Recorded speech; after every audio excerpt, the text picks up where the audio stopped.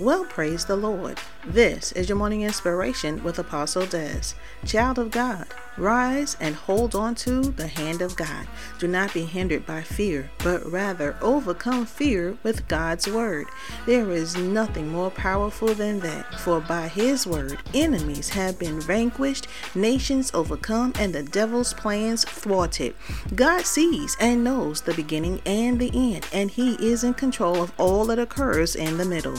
You are covered. Whatever God instructs you to do, step out in faith, knowing and believing that if he gave it to you, if he told you to do it, he will ensure you have everything you need to accomplish it.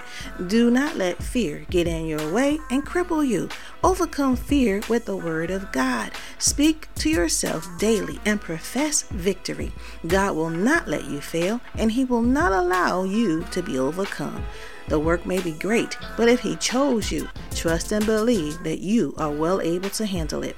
God knows what he is doing. Therefore, trust him and go forth. So on today, if fear could stop you, it would. But you have the word of God in your arsenal and thus are well able to overcome and conquer.